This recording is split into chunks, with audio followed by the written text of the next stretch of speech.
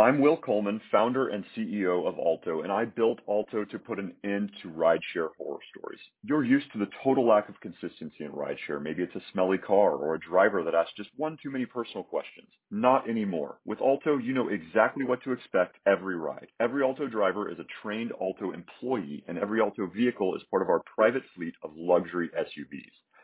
Say goodbye to rideshare horror stories. Download the Alto app today and use code FOUNDER for $10 off your first ride. Blog Talk Radio.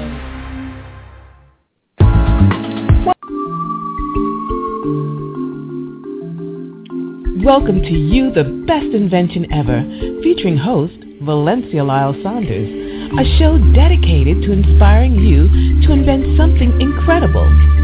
Your life.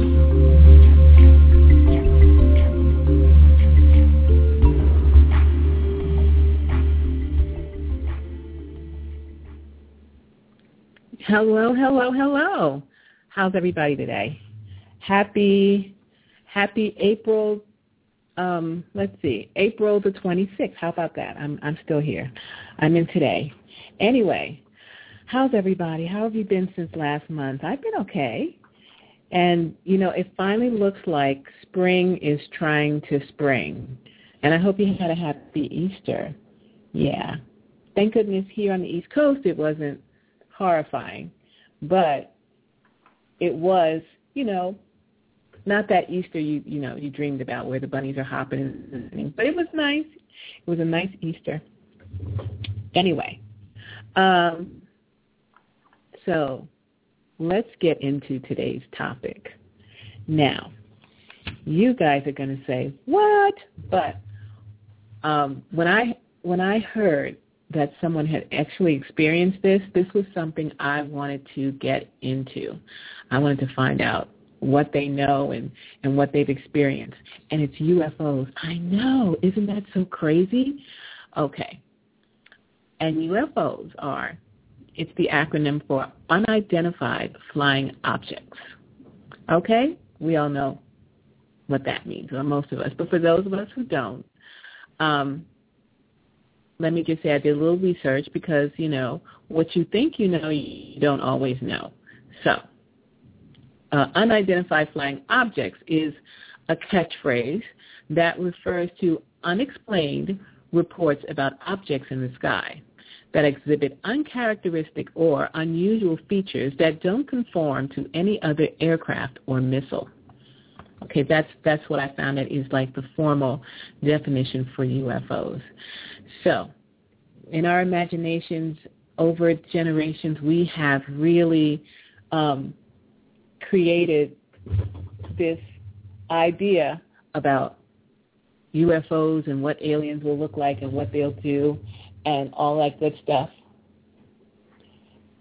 So, I want to talk a little more about that. First, I want to, give a little history here. In the 1940s, the phrase flying saucers got popular and gained attention by a citizen pilot named Kenneth Arnold, who reports seeing 9 objects that were flying in a formation, and they looked like saucers to him. So that's where that came from. Now, there's some early, these sightings go way, way back. In 1888, and that's way back, folks, way back, a local farmer reported seeing large, dark circular objects that resembled balloons going at a really quick speed. And this was recorded in the Denson Daily, a newspaper back then. In 1987, thousands, not 1,000, but thousands, reported seeing an airship, and some people reported talking to the pilots, which I was like, okay, interesting, but there was never any reports about what the pilots said or, they said to each other. In 1926, explorer Nicholas, Ronich reported members of his expedition saw something big and shiny reflecting off the sun. And they were in Tibet at the time. And so that's another report. And governments around the world have officially and unofficially been investigating these UFOs. And I guess they have to be responsible and really try and investigate these things because I guess they want to know what's going on too. And of course, you know, there have been a ton of shows, and especially on the cable networks, that only focus on UFOs and UFO sightings and trying to recreate them, see if they've been hoaxed or if they're real, and showing all kinds of different clips. And this idea to me is pretty intriguing as an idea, and a theory. But the fact of it is totally freaking me out. Totally freaking me out. So, anyway, there's a Twilight Zone that comes to mind, and it's aliens come to Earth, and they come here and they just clean up the Earth. They cure all our diseases. They fertilize our land. There's no famine anymore, and they get cozy and friendly with us. We love them. They love us, and then they invite us to their planet. But the punchline is that humans are their food source. Okay? And all these people are just getting on, thinking they're going to go play baseball.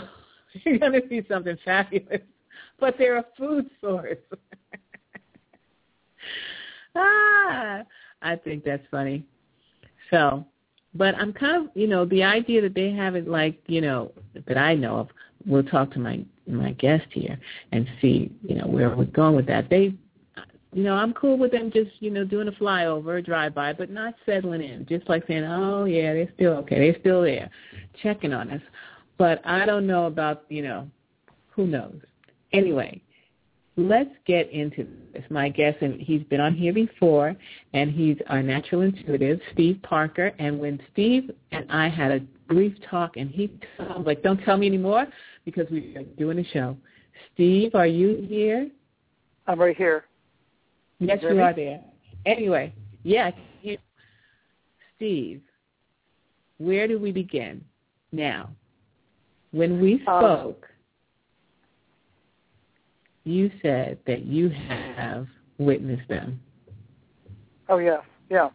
Well, I'll just say this. I live in the state of New Hampshire, and New Hampshire back in the 60s and early 70s was considered a hotbed of UFO activity and UFO sightings, and I think it really began with the first documented, if you can call it that, documented case of a supposed or alleged UFO abduction, alien abduction, was here in New Hampshire in 1961. The couple, it was a couple traveling back to Portsmouth, New Hampshire, which is over on the coast. They had been on vacation in Canada, and their names were Betty and Barney Hill. And a little background on them. What's interesting, Betty was a native of New Hampshire, very much an old Yankee woman, and Barney was, I think, he might have been from Virginia originally via Philadelphia, but they were an interracial couple. And back in early 60s, New Hampshire was pretty Caucasian back then. So I can imagine.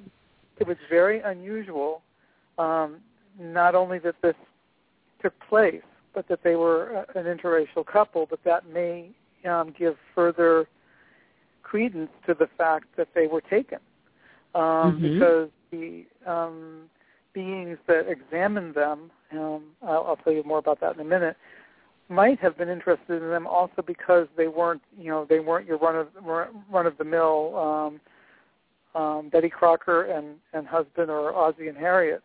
So the fact of their interracial nature probably did play into it. And Betty was a welfare worker. She worked for the Child Protective Services in Portsmouth, New Hampshire. And I think Barney had some sort of government job associated with the naval base over there. And there used to be an Air Force base in that area called Pease, P-E-A-S-E, Pease Air Force Base.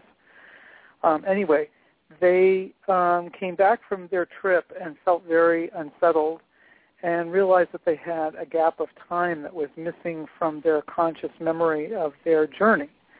And then Betty started having nightmares, and so did Barney, and they talked to each other a little bit, well, not at first. At first she thought she was just, having stress of some sort. But she finally, both of them talked, and they decided to seek psychiatric help because they thought, what is wrong with us? We're both under some kind of pressure, and they were remembering very strange things about and being taken away. But they didn't know by who or by what at the beginning. So they sought the help of psychiatric help, and they were referred to this Dr. Simon in Boston, who, and at that point they had started having memories about, partially what happened that night. They were traveling through the White Mountains, and they had seen, Betty saw a bright light, and she thought, well, that plane is very close to us. So they pulled over on the highway, and they had their little dog with them, too. And they decided, that the plane was too close. So they pulled over into a little remote area. Next thing that they remembered was they were getting back in their car. It was 2 hours later. But gradually they started each remembering separately that they had encountered some people. And then as the memories became sharper, they realized they weren't human people. So they sought the help of the psychiatrist, thinking, well, are we delusional? What's happening to us? And hypnosis was suggested that they be regressed, or put under to see what their subconscious would say had actually happened. And this was done separately, it wasn't done together. And up until this point, they hadn't discussed or speculated too much about what had happened. They kind of thought maybe they were cracking up. So under hypnosis, they gave a very detailed account of being taken aboard a spacecraft by these kind of short, your classic little alien people with the little almond-shaped eyes. And while on board, Betty was given an examination which was equivalent to an amniocentesis, and back in 1961, that didn't exist in our culture. Right. So she was, they told her telepathically, they communicated through telepathy, and they said that they were examining her to find out why she could not conceive children. They knew that she had a problem conceiving, and they wanted to study her. And they took Barney off to a separate section, and they also studied him. And in studying, of course, what they did was they penetrated through their navels with these devices. So, and of course, they were paralyzed, by some sort of force, so they were not able to resist. And even if they wanted to panic, they couldn't have, openly fought back. So while she was with one of the people who identified himself as the leader of the group, she asked where they came from, and he took her to another section and showed her this map of the solar system, of this particular solar system. And she later, under hypnosis, was able to draw the map in detail. She was able to recreate it. 10 years later, in 1971, a female scientist charted the same area of the galaxy. It had not been charted by humans before, and her star map completely replicated the findings of this woman, who knew of their Betty's drawing, and was very fascinated and said Betty's drawing was quite accurate because it had, I think it was Alpha Centauri was in there, and anyway, that was the first supposed account of an alien abduction. There was a movie called there was a book called The Interrupted Journey by John Fuller. It was in paperback form. I think it made hardcover too, but in the later 60s. And there was a movie starring Estelle Parsons, where she played Betty Hill, and in which the account is recreated, and that was a made for television movie. So that's quite a well-known in UFO circles. That's quite a well-known case, and has been further studied by a former government worker a scientist and government official, Stanton Friedman, who now lives in Maine, and he goes around lecturing about UFOs, and he's totally convinced that, that they're absolutely genuine, and that, of course, we're being visited and even infiltrated to some degree by visitors. And then did a book about the abduction, and used as his source of information Betty's niece, who has taken it upon herself to carry on, Betty's message. Now, Betty didn't, she didn't get off the bandwagon, on the bandwagon. Neither Betty nor Barney went around, necessarily becoming full-time UFO reporters. She maintained, she kept her job at the welfare department, and he kept his job, but he died very mysteriously around 1970, only about 9 years after the abduction, of some sort of, undetermined stomach ailment. And Betty says she thinks it might have been, she had said, well, she passed away a few years ago, but she said that she thought it might have been an offshoot of the examinations that were given. So that so happened she here. lost her husband 9 years and later. then in 1965 or so, there was another book written, also I think by Fuller, called Incident at Exeter. There's a town called Exeter, Exeter, New Hampshire, over in the same area that Betty and Barney were from. Not in the area where they saw the where they had the experience. That was further north.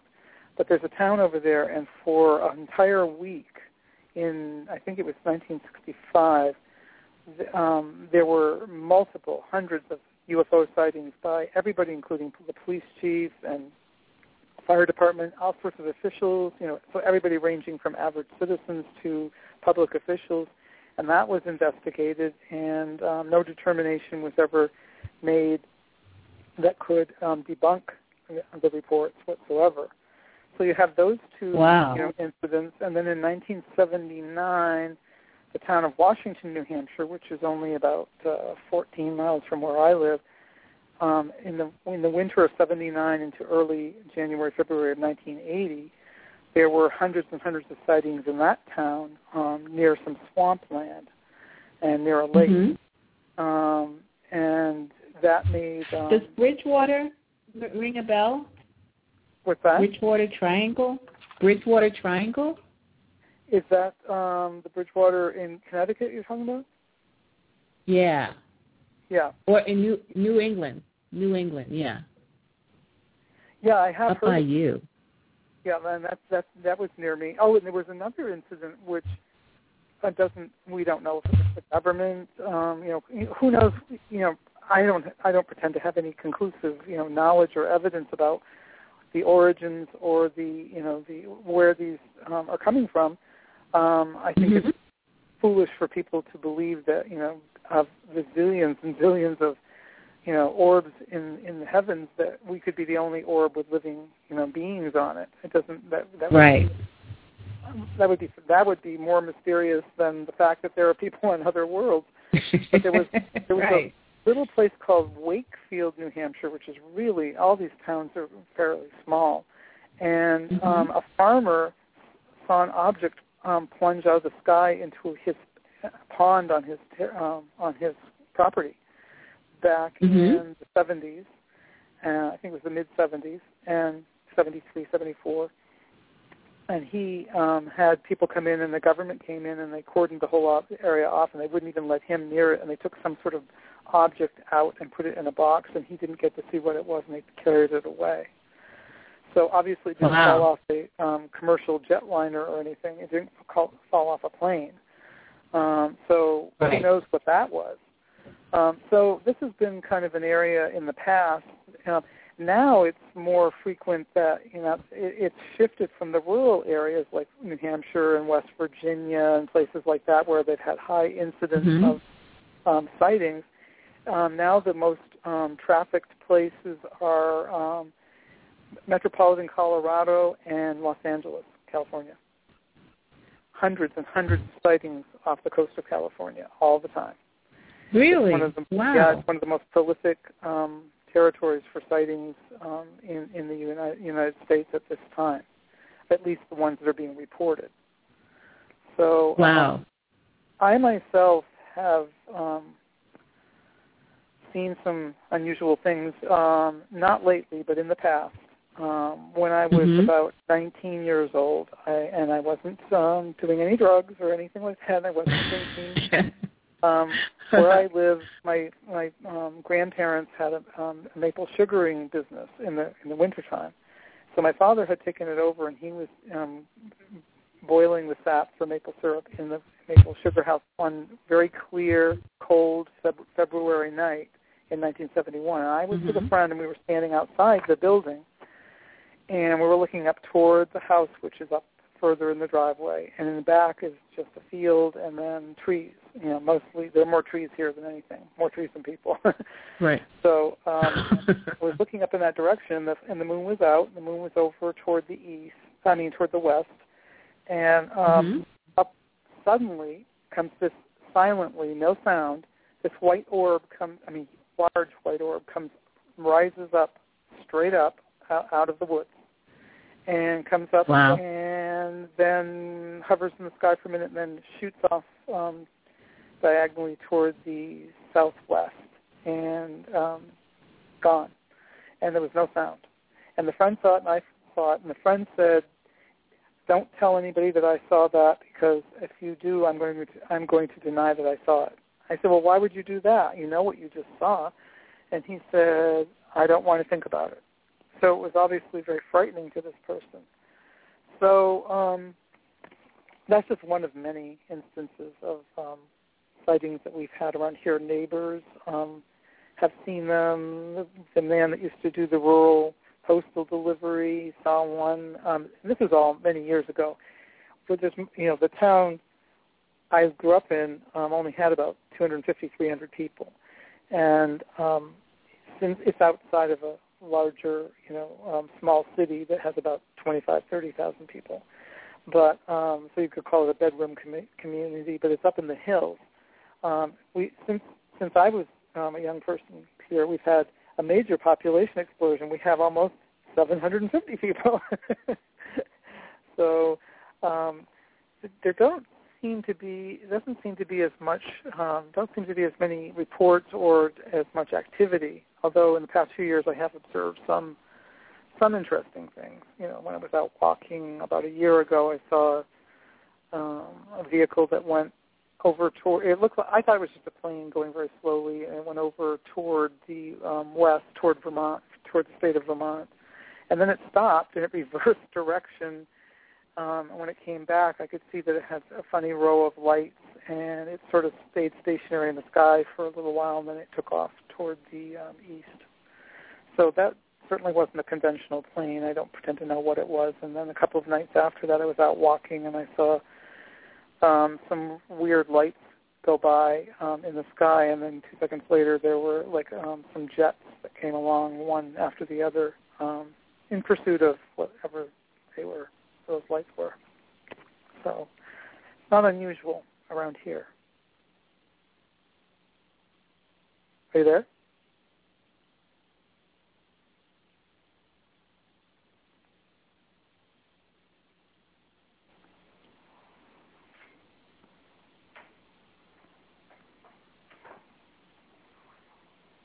Hello?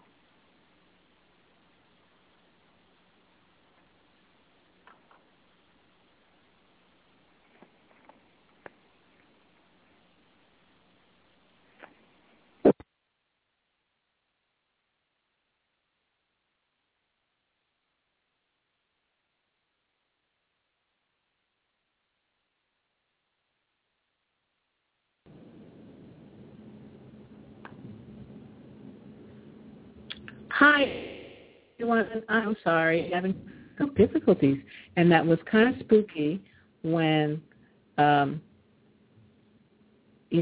Steve said that his friend had him said he would, don't tell. Ooh, that was spooky. So, hold on. We are going to try and get him back on and finish this really interesting, intriguing conversation, because he's such a great story. One,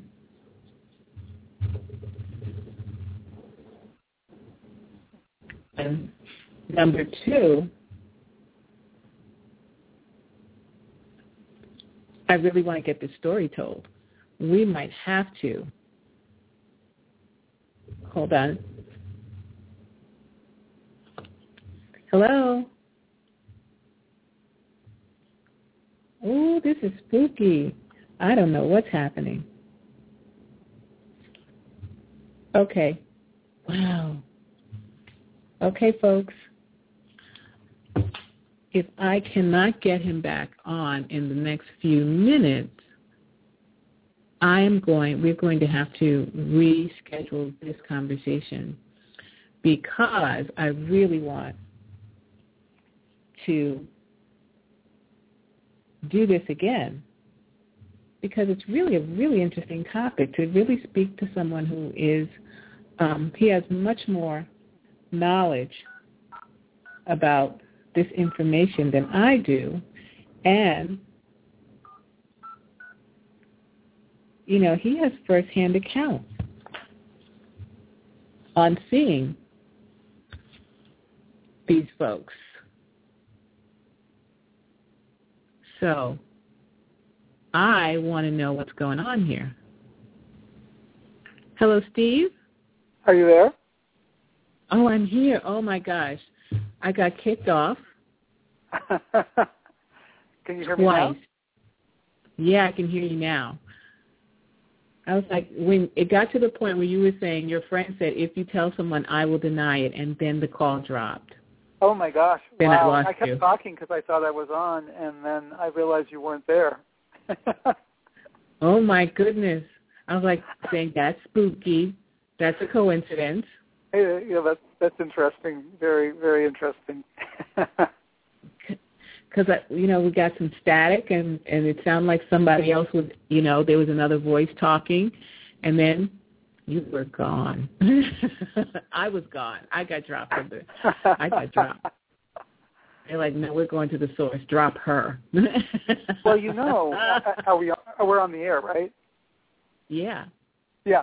That. Let me tell you something that is interesting. I'm not trying to draw any correlations, but you ever heard of the Mothman legend? Oh yeah. Well, the Mothman legend is supposedly linked to UFOs as well. At least some of the people that live in Mothman is a creature that supposedly visited a town called Point Pleasant, West Virginia, which is right on the Ohio-West Virginia border. And in 1966, there were many sightings of this creature called Mothman who had supposedly blazing red eyes, and he had a wingspan, and he looked sort of like a 7 or 8 foot tall moth, is what they described it. And it was a movie with Richard Gere done in about 2002, I think it was, called The Mothman Prophecy. Yeah. Yeah, I saw that. Ooh, that was scary. And it's based on an actual, there's some actual truth to it. They fictionalized some of it, but there was a bridge linking part of Ohio and West Virginia called the Silver Point Bridge, I think it is, the Silver Bridge. And Mothman appeared to many different people for a couple of weeks or a month prior to an incident just before Christmas where during rush hour the bridge collapsed, and I think 30 or 40 people drowned when their vehicles went into the river when the bridge collapsed. Yeah. And in the movie, of course, Richard Gere plays a man who's somehow transported while he's driving. He's driving south, and he ends up in West Virginia. Doesn't even know how his car got there, because he's driving down the highway, and all of a sudden the highway signs say, Point Pleasant, West Virginia, and he can't figure out, why he's there, or he doesn't know he's there at first, but he finds out after he goes to somebody's door, and the person greets him with a shotgun and has him arrested. Anyway, during the course of trying to figure out the mystery of how he teleported his whole car and himself to West Virginia, he's staying in hotel rooms, and he's being interviewed by the local, police, and he keeps getting phone calls, and this very strange mechanical voice comes on saying that, and he the idea is that the person the being on the other end of the phone is some sort of alien. And it sounds like science fiction, except that there are real reports in the Mothman sightings that people received these kind of phone calls in West Virginia back in the 60s when that happened. Wow. So it's interesting that we're talking via phone here, and the phone goes dead. Yeah. I was like, wait a minute, what just happened? And it's like, I am kicked off. Well, I don't want any, Mr. Mothman, please. I am not the one. I am so scary. It's not even funny. All the conspiracy theorists out there are going to say the government did it, but who knows? Probably just weather conditions or something. Let's hope so, because I'm like, look, government, I don't have anything. This is cool. This is interesting. Yeah, listening, but don't scare me. Yeah, we're talking about having things that that people have seen. We're not doing anything controversial here. Right. It's like it's all public knowledge. Yeah. So wow. As I was saying before I realized you weren't there, yes, my friend had denied, said he would deny seeing it, and then I wanted to say that other people in town here back in that era, back in the 70s mainly, had seen a number of things. A neighbor saw one hovering right above their house, right above his house. The rural newspaper deliverer back then, the newspaper man, had seen one in his field near his house, and two sisters that I went to high school with who live in the next town over, which is also a small rural town. Back before the day of cable or of satellite dishes, they had antennas on the roof, and they were home alone one night, and the television started acting really weird. So they went out to see if the antenna had fallen off the roof, which sometimes used to happen out here in the countryside a lot. And when they went out, there was a huge craft hovering over their house and scared them completely. They ran inside. The thing, took off. Whatever it was left. But and unfortunately, the girl didn't want to talk about it, and people at the school actually picked on her. They actually ridiculed her. Really? Kids are mean. Told her, have you seen any little green men? That sort of thing. And she was telling the truth. This is what she actually saw. I mean, she wasn't making this up. So wow. There were quite a bit of activity back then around here. So why do you think that's the case? Why do you think that at that period of time that was a fixed point for these visitations? Two things. I think that there are a lot of UFOs back in that day were reported around power lines, around lines that were carrying electricity through the countryside, and we have a lot of power lines here that run up through the woods, and that's a possibility that they're looking for some sort of power source. And also, at that point, there was a nuclear power plant being constructed not far away in Vernon, Vermont, which is only 18 miles from here. We're in the southwestern corner of this little state of New Hampshire, so that Massachusetts is right below us and Vermont is right beside us. But there's a major called Vermont Yankee, which has been quite controversial. In fact, it's getting closed down because it's had leaks and whatnot. But Vermont Yankee was being constructed, and UFOs are often seen around nuclear power plants. And we had another nuclear power plant over called Seabrook in a town called Seabrook, Seabrook, and that was a source of controversy too. And protests, a lot of protests were levied against the Seabrook nuclear power plant. Eventually, that was closed down. But I think maybe because of the power plants. And wow. I think that, so it was a signal like a beacon. And it was a very rural state. There were no major cities in the state at that point. Well, there still aren't really any compared to New York or Boston or whatever, because the largest city in the state only has 100,000 people, which, that's not really that big. So I think it was a convenient place for them, and it's very hilly and has a lot of small mountains. So I think that, it was a very convenient place for them to perhaps hide out or, when they landed, that sort of thing. Right. But there was an incident a couple of years ago in Laconia, New Hampshire. 2 teenagers were making out in a car, and they were parked, and this red light came out of the sky toward them, and all of a sudden the car got lifted up about 10 feet off the ground and then dropped suddenly. And it, I guess it damaged the car, and it hit the side of a curb when it dropped.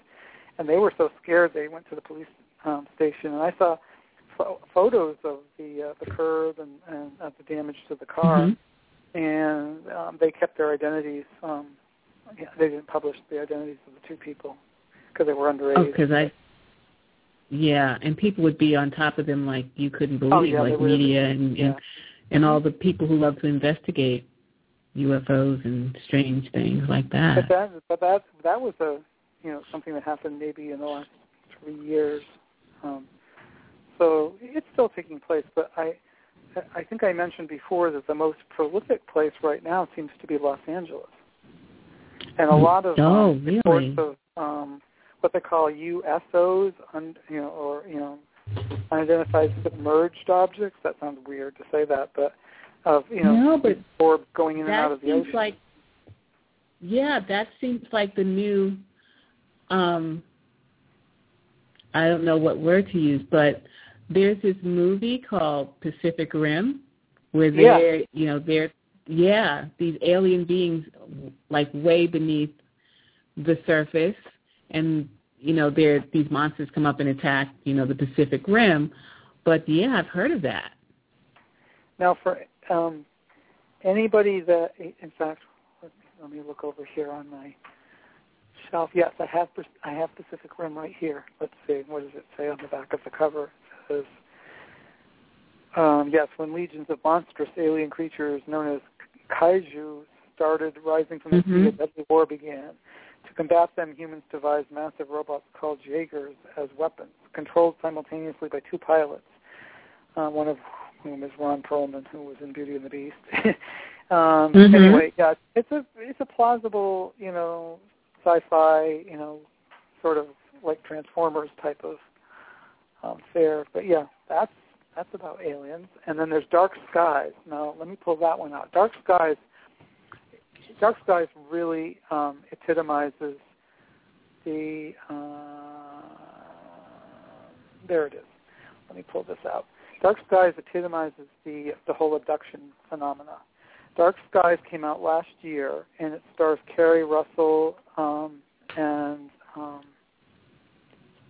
Josh Hamilton. It's from the producers of Paranormal Activity, a supernatural thriller that follows a young family living in the suburbs as a husband and wife, Daniel and Lacey Barrett, witness an escalating series of disturbing events involving their family. Their safe and peaceful home quickly unravels, and they're really this is in a very suburban setting, so they're right next door to neighbors. When it becomes clear that the Barrett family is being targeted by an unimaginably terrifying and deadly force, Daniel and Lacey take matters in their own hands. This is a movie that didn't get as much fanfare as it probably should have. It's very well done. I saw it. I obviously own a copy of it. I thought it was worth owning. It chronicles the alien abduction phenomena that's happening to this one family. And it is really, really kind of, it's kind of scary, actually. Oh, I can imagine. Because the aliens seem to be targeting they have several children, and the oldest boy is the target, but they don't figure that out until later in the movie. Spoiler. Wow. Yeah. Oops. But one thing I think is really interesting is that we are so but we're so interested in exploration. Like the moon, we didn't find anything there, but who knows? We went to Mars, and we landed something and run back pictures. But who knows if something's there? What we consider alien life, or what is not life to us may be life on another planet. Yeah. And so when someone comes here, we're like, oh my God, why? But it's the same here. We're trying to venture out. Well, of course, all the what am I trying to say? The folklore tales about Area 51, which is supposedly an area in Nevada where the government has actually captured, spacecraft from other worlds and has actually supposedly stores bodies of aliens, like aliens equivalent to the ones supposedly that were killed when they crashed in Roswell, New Mexico in 1947. And I think it was Jesse Ventura, who was the former, World Federation wrestler who became the governor of Minnesota. He had a show in which he, I don't think it's on anymore, but it was really interesting. He's a pretty interesting, quirky sort of individual. Yeah. But his son, I think it was his son, and Oliver Stone, the filmmaker's son, and Jesse Ventura, I think Jesse himself, went to Area 51 and wanted to infiltrate it. And I think that Oliver Stone's son actually walked past the line that said "Do not enter," and he went down a little way, and he came back. It showed it on, they were filming this, and he came back and he said, "I'm not going to even tell you what I saw down there." And I don't think he was doing this just for ratings for the show. And they talked to a couple of scientists that had actually worked in there, and he said, "Oh yeah, everything that is said about Area 51 is true and more." So really? I think, and then of course Stevensville, Texas, a couple of years ago, my sister was dating a guy whose son was in the service, and there was a big, huge flap, and it made ABC News, of UFO sightings over this town of Stevensville, Texas, for a couple of nights in a row, back in I think 2008 or so. And then of course you have the other phenomena with the Phoenix lights, where those lights appeared in an arc, little orbs appeared in an arc one by one over the city of Phoenix back in the late 90s. And that was never explained. They said, oh yeah, it was the Maryland National Air Guard Defense doing maneuvers. But that's not true. It was later debunked that they did not, they said they were balloons being set up by them, sent up into the air by them, or flares put up by the Maryland Guard that was out practicing in, number one, why was the Maryland Guard in Arizona? They're not next to what do we got there? Can't they practice in Maryland? When I last looked on the map, Maryland was on the East Coast. Right. Like, no, we want to go to Nevada. So Arizona. In case anybody's interested, I mentioned that book about Betty and Barney Hill before, and I just pulled the book out, so I'll give the name of it. It's called Captured! The Betty and Barney Hill UFO Experience, by Stanton, Stanton T. Friedman, Friedman, and Kathleen Marden, who is the niece of Betty Hill and trustee of her estate. She has Kathleen Marden lives here in New Hampshire. She has all of the Hill's papers and correspondence, and for the past over the past decade, she has served on the board of directors of the Mutual UFO Network. Now that's something we should talk about. MUFON, MUFON is the Mutual UFO Network that tries to do legitimate investigations of sightings. They're the largest international UFO organization, and Kathleen Marden has actually served as director of field investigation training for MUFON. So, and Stanton Friedman, the author of the book, is he's the best-known scientific ufologist, UFO studier in North America and probably the world. He was a nuclear physicist, worked on classified fission and fusion nuclear propulsion systems for space exploration for General Electric. And as a ufologist, he has lectured at more than 600 colleges in 50 states, 9 provinces, and 18 countries. And he has co-authored So he is a legitimate. He's legitimate. He co-authored the book, the Roswell book, Crash at Corona, which is the actual town in New Mexico where the Roswell incident took place, and has appeared on TV documentaries on the History Channel, Sci-Fi, and so forth. He lives in Maine. So this is a legitimate scientist who has background in space exploration and nuclear. I've met him. He came to the local college, Keene State College, and he talked about the various cases that he has studied and written about. And it says here, but Barney Hill died in 1969. See in the book if it says anything more about Barney's death, because it was really weird, let's see. We'll look up Hill Barney and see what it says. So I have a question for you. When you saw this sighting, how did you feel, and how did it make you feel from that day forward? Because it seems like an event like that would change your perspective on some things.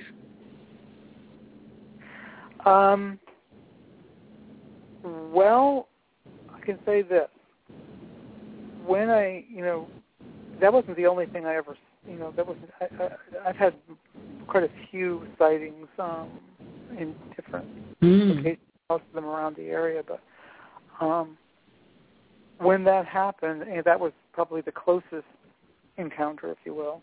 I didn't see one actually, land in out in the field, and I didn't see any people come out. Thank God.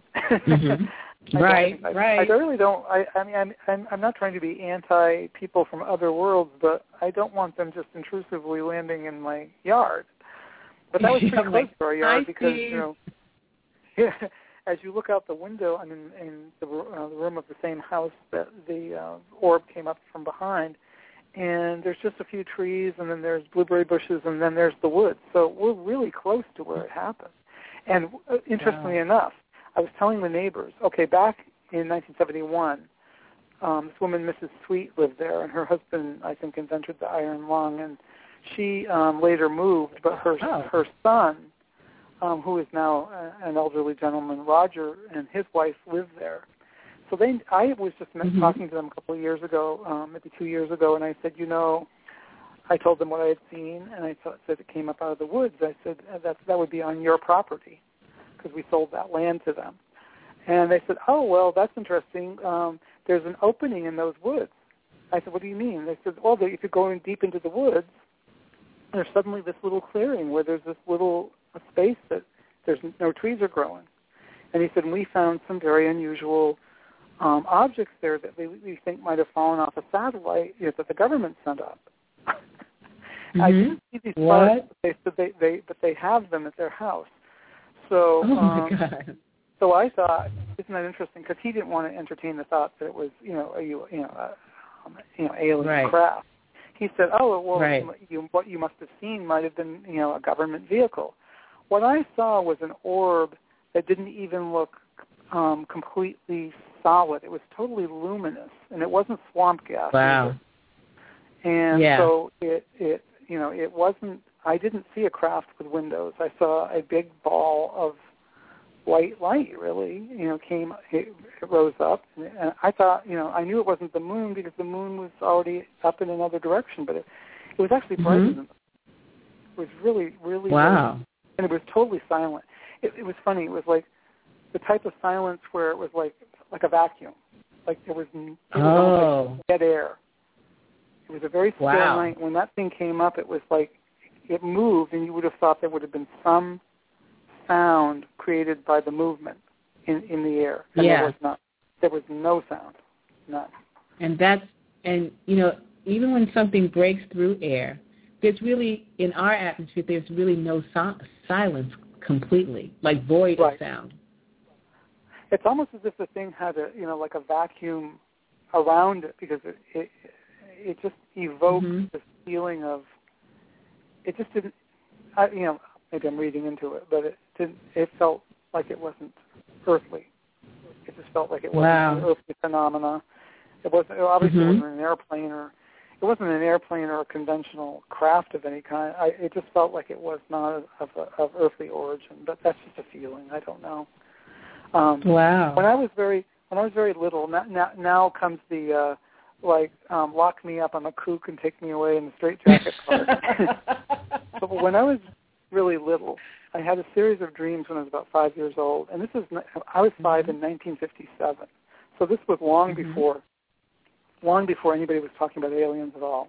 There were a lot of sci-fi movies in the 50s, but nobody was drawing pictures of aliens as little people with almond-shaped eyes. They weren't saying gray, and some of them say that the grays, the different shades of alien, I guess you would say. I had a dream that was recurrent for quite a while and terrified me. I was 5 years old. I lived in another part of town. This town is split into two sections. We're up in the hills here, but there's another part that goes down into the valley a little, and there's more of a.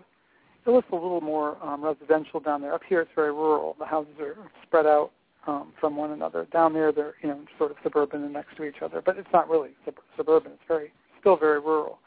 But the house I lived in was right across the road from a little river, and across on the other side of the river was a major highway and a general store over there. And there was a street light. And in the dream, I'd look out my window. It would be night. And I would see under the streetlight in the distance, I would see what looked like a little clown. And the clown, he was bald. He had a bald head, and he had these funny little slanted eyes, and he didn't speak. I mean, he was far away. I couldn't hear him anyway. But and he would jump up and down under the streetlight. And in each dream, they were always identical. I knew that he would be able to somehow go from underneath the streetlight to my front porch in one instant, and then from the front porch he could come right through the wall into the house and grab me.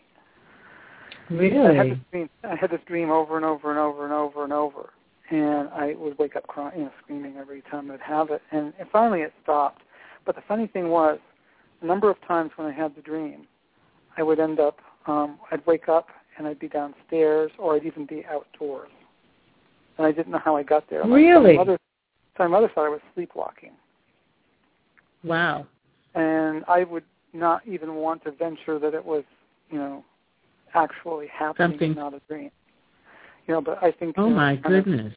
Kind of interesting, because I didn't have that idea planted in my head because there were no movies or there was no information being discussed in my home, and people weren't openly talking about aliens the way they do now. And nobody used the term alien abduction. No one used that term. So it wasn't like as a 5-year-old child I could have picked that up from somewhere. So I don't know what that was. But I remember in 1963, my mother, who was a school nurse and an RN, was coming home from some kind of conference, and it was summertime, and I was home, so I was up late because it was school vacation. And my father went out, and my mother came home, and my father came in and said, come out here. And he said, your mother got followed. And I went out, and I thought, what? And she said, oh, it's nothing, and she downplayed it. She just said a very strange plane, a plane with a very strange light flew very low to her car and followed her all the way back from this other town, about 7 miles. Wow. And I thought, and my father was implying that, it was something from up there. So, and my mother's a very, she's a very straight-laced, this logical, church-going. This topic would not even interest her. She'd never want to delve into it. So she kind of just dismissed it. But I remember that so clearly because my father was so dramatic, and it happened. So there you have it. Wow, so you have really had your fair share of interaction. Yeah, I mean, there's other incidents that I could go into others, but just suffice to say that all the sightings, I had one where I was driving along with a friend. I was driving the car, and we were just talking, and suddenly, it was at nighttime, we suddenly felt weird, like electrical, like if you had static electricity around you. And I just somehow instinctively looked up, through the windshield, up to the sky, and there was this kind of triangular dark shape with 3 lights at the points, and it went ahead of it was going over the car, and then it went ahead of the car. And found out, I did report that to the police, and then found out the next day, because unfortunately that got in the newspaper. The newspaper got in the police department and put it in the paper. But the former mayor of that city, Keene, which is near us, had also reported seeing one about 20 miles away. Right around, oh my gosh. Right just before, I think it was just after I reported mine. So that also happened. So yeah, there's been a number of them. So and also I think when I think about government aircraft and how they have become so stealth bombers have become, and that's a word now, stealth, and or it has always been a word. But those stealth bombers, I always wondered to myself, where did that design come from? And the quickness and the way it can stop in midair, but there's certain aspects of it that are still very appropriate for us at this point in time in life. In terms of technically, it's not possible because we don't even have access to some of the technology it would take. Right. But we have enough of it, and it's come from somewhere. But where did we, really get this technology from? Well, they talk about, the government. I can't think of the term they use right now, but they talk about them having copied. There's an actual technical term for doing that, where they've actually supposedly, like at Area 51 that we talked about before, where they've actually taken some of the technology from those crafts and they've recreated it. And they say that a lot of the technology we have now was developed off of the alien technology that they discovered via Roswell and other crash sites. And then there's there's many on the internet. There's so many UFO groups, and some of them really are pretty far. Some of them are a little exaggerated, and of course there are people that claim. Yeah, I did check out a couple. What's that? I did check out a couple, some YouTube sites, and some of them are they're like, you must watch this. Yeah, some of them are really a little bizarre. And you get your bona fide. You get your bona fide ambulance chasers and crazy people who don't have anything else going in their life, so they want to feed off this drama. But there were one or two I found really intriguing, you get a feeling. You get a feeling in the pit of your stomach that says, ooh, this is spooky. Well, Steve, I got my 92nd warning that our show is going to be over, but this was so amazing, and we've only scratched the surface. And I still have that same feeling I got when you first talked about this and your experience and what you knew about this. I think we have more shows in this one. What do you think? I think there are many permutations on this topic that could be discussed for weeks and weeks and weeks. Weeks and weeks. One could start a whole UFO show. Oh, yes, you could. We'll talk about that later. So I want to thank you for coming on, and we'll talk in a little bit, okay? Okay, great. All right. Well, folks, I'm telling you, it was a weird one today. We had some quirky things happen in terms of communication about this, but overall, I was really intrigued and I want to know more. So I hope you do too. Okay, that's it. Bye. Welcome to You, the Best Invention Ever, featuring host Valencia Lyles-Saunders, a show dedicated to inspiring you to invent something incredible, your life.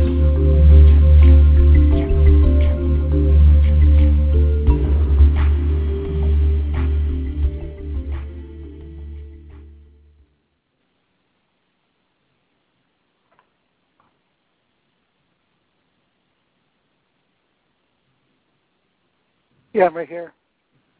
Hey, thanks.